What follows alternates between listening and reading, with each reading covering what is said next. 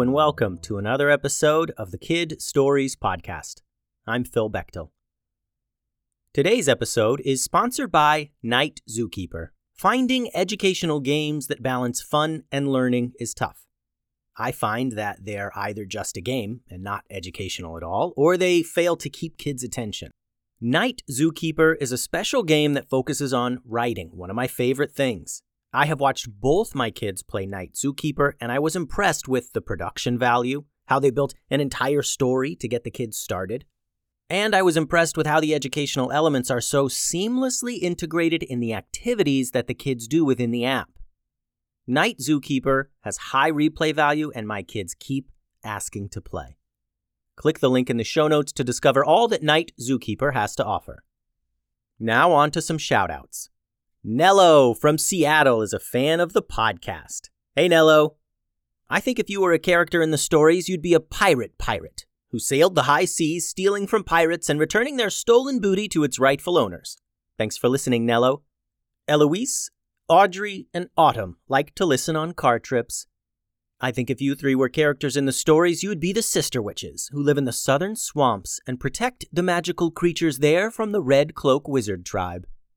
Thanks for listening, Eloise, Audrey, and Autumn. Today's episode was made with help from a real-life kid named June. June and I worked together to create this story. June had such tremendous ideas, and it's because of her that this series will be truly incredible. June, thank you for sharing your ideas, and happy birthday. This episode is titled, Lost in the Valley. As she did nearly every day, June went to play in her backyard. There was a big oak tree, a flowing river, some chickens, and all the other little wonders of a great backyard. She loved to play out behind her house, and today she found something special. A fairy ring. "Hey, June, what are you up to out there?" called June's mom from the house. "I found a fairy ring, Mom," June called back. "Great, maybe it's magic," said her mom. June had seen fairy rings before. It was when mushrooms grew in a big circle, like a ring. According to old Celtic and English tales, if you entered the fairy ring, you would be compelled to dance with all the magical creatures there until you collapsed. But June knew those were just fairy tales. As she always did, June leaped into the middle, being sure not to break off or damage any of the mushrooms. She spun and twirled. She imagined fairy tale creatures like satyrs and friendly goblins and talking animals all dancing in circles along with her. And she flopped onto the ground and sat in the grass, looking out toward the river that was right near her home. June made some kissing sounds and called for her cat. "Here, Rye. Come here, Super Rye, my little superhero kitty cat." June and Super Rye were best friends. They played together almost every day. Rye wandered about the backyard and leaped into the fairy ring just like June. The two cuddled, and then Rye wandered off again, chasing a butterfly. June looked down at the ground inside the circle of the fairy ring and noticed something strange. The grass around her began to sparkle, kind of like early in the day when the sun shines off the morning dew. But it wasn't morning, and the grass wasn't wet. The green grass beneath her sparkled with a white light, brighter and brighter. June watched in amazement as the green grass inside the fairy circle turned white and eventually disappeared all in a matter of seconds.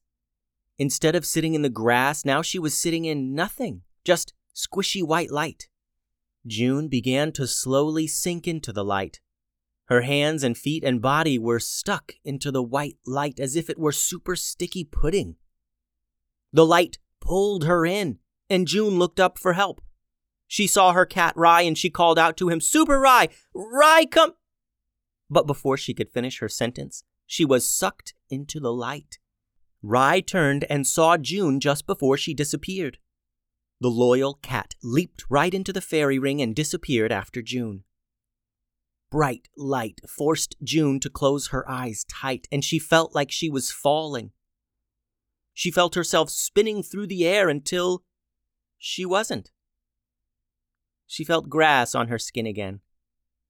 She slowly opened her eyes to sunlight. She heard birds chirping and saw trees around her. June thought her imagination had simply got the best of her. Or maybe she fell asleep and had a wild dream.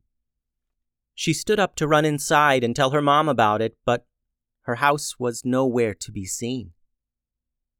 June looked all around and realized that even though this place looked familiar, it was not her backyard. Meow. June felt Rye rubbing at her ankles. "Super Rye!" she called out. She sat back down and cuddled her cat, one of her favorite things in the world. It comforted her to know that she wasn't alone in this new place. June investigated her surroundings a little more intentionally now. She realized that she was in another fairy ring, similar to the one from her backyard. She noticed that the plants and trees around her looked very much like the ones in her backyard and the ones in the forests near her home, but they weren't exactly the same. The leaves looked different, and the colors of the flowers were just a bit odd. Even the birds flying about seemed almost what she was used to, but not quite. June sat in the fairy ring some more, cuddling with Rye. She hoped that perhaps it would go all magic-y again and teleport her back home. But it didn't. The day went along like any other, and June realized that she should find shelter before it got dark. "Do you hear that, Rye? I think that's flowing water," said June. Her and Rye walked over toward the sound. They walked through tall grasses and trees to a flowing river. June figured that if they walked down the river for long enough, perhaps they would come to a town or at least someone's house, and then she could find somebody who could help her get back home. June struggled through the thick brush near the river, and Rye leaped about to keep up. Eventually, they heard what sounded like arguing. June tried to stay hidden among the tall grasses as she went closer to get a better look. She peeked out from behind a tree and saw two scary-looking creatures arguing next to a rowboat. These creatures were like humans in that they had 2 legs and 2 arms and a head, but their skin was green, and they appeared to be much bigger and taller than typical humans. They each had small horns on their heads and held wooden clubs. These creatures looked like trolls she had read about in books. From her hiding spot behind the tree, she listened closely, and it sounded like the 2 trolls were arguing about who was going to paddle the boat. They were shoving and growling at each other. Then one of the trolls began sniffing. It lifted its nose into the air as if there were a scent on the wind that it was trying to identify. "I smell cat," said one troll. The other troll began sniffing as well and agreed. "I smell cat too." "Oh no," whispered June. She knew that they were referring to Rye. Without moving too much, she tried to look around and find Rye. June looked up and realized that her cat was sitting on a large branch in the tree she was hiding behind. He was calmly licking his paws. Before June could whisper for him to come down so they could make their escape, the trolls yelled. "There it is! There's the cat! We've got to get that cat!"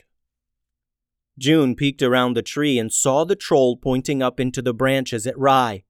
The trolls abandoned their paddle boat and began splashing into the water to get to the other side of the river to Rye and June. June jumped out from her hiding place and called up to Rye, still relaxing in the branches. "Rye, get down here, Rye! Those awful trolls want to eat you! Come down here right now!" she called to the cat. The trolls now saw June, and they yelled out to her. "That's our cat! We saw it first! Don't you touch our cat or we'll snatch you up too!" Rye calmly leaped down the tree, landing in June's arms. Once she had hold of her fur baby, June turned and ran as fast as she could down the river. She didn't know how fast trolls could run, but she did know that their legs were much longer than hers, and it was very likely that they would be able to catch up to her soon. Jane huffed and puffed, and her heart pounded in her chest. She could hear the beasts behind her yelling angrily in pursuit. She kept her head up to try and find a house or a town in the distance, somewhere she could find help. Then she realized that maybe there was no help here. What if only trolls lived here, and any town she came across would just be full of more cat-eating trolls? Just as June was beginning to feel desperate, two people appeared before her, like real human people. They slid out from behind some trees she was running toward. They were both wearing ninja costumes, like some kids wear at Halloween. June skidded to a stop, holding Rai tighter and hoping these ninjas weren't after her too. "Who are you?" she asked. One of the ninjas replied, "I'm Master Momo. Who are you?" I'm June, and me and my cat are being chased by those awful troll things, see?" June turned and pointed behind her to the two trolls still charging ahead. "No wonder," said the other ninja. "You've got a cat. Cave trolls love cats." Before June could ask them what was really going on, the two ninjas raced to the trolls and met them head on. The trolls roared and swung their clubs. The ninjas were far too quick, and they dodged left and right. Ninjas used their swords to hack the trolls' clubs down to little bits of wood. Loud smacking sounds filled the air as the ninjas swatted the trolls with the flat sides of their swords. They herded the trolls down near the river and kicked them into the water. "Get on out of here," yelled Master Momo. The trolls realized their defeat, and they began sloshing through the river back to their little rowboat. June watched as the ninjas marched back to her, and she hoped again that these two were good ninjas. "You all right?" asked the other ninja. "I guess," said June. "We didn't get eaten by those trolls, so that's a good thing." "Oh, the trolls wouldn't have eaten you," said the ninja. "Just the cat. I'm Tatiana, by the way. Where are you from? You don't look familiar." "Hi, Tatiana. I'm not from around here. I'm from someplace else," said June. "Okay, you from Center City? Cliffside? Power Up? Gemrock?" asked Tatiana. "We can help you get home if you need." "I do need help to get home, but I'm not from around here. I'm from Vermont," said June.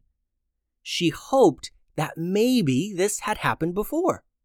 Maybe people from her world dropped into this world every once in a while, and the people here had a way to help.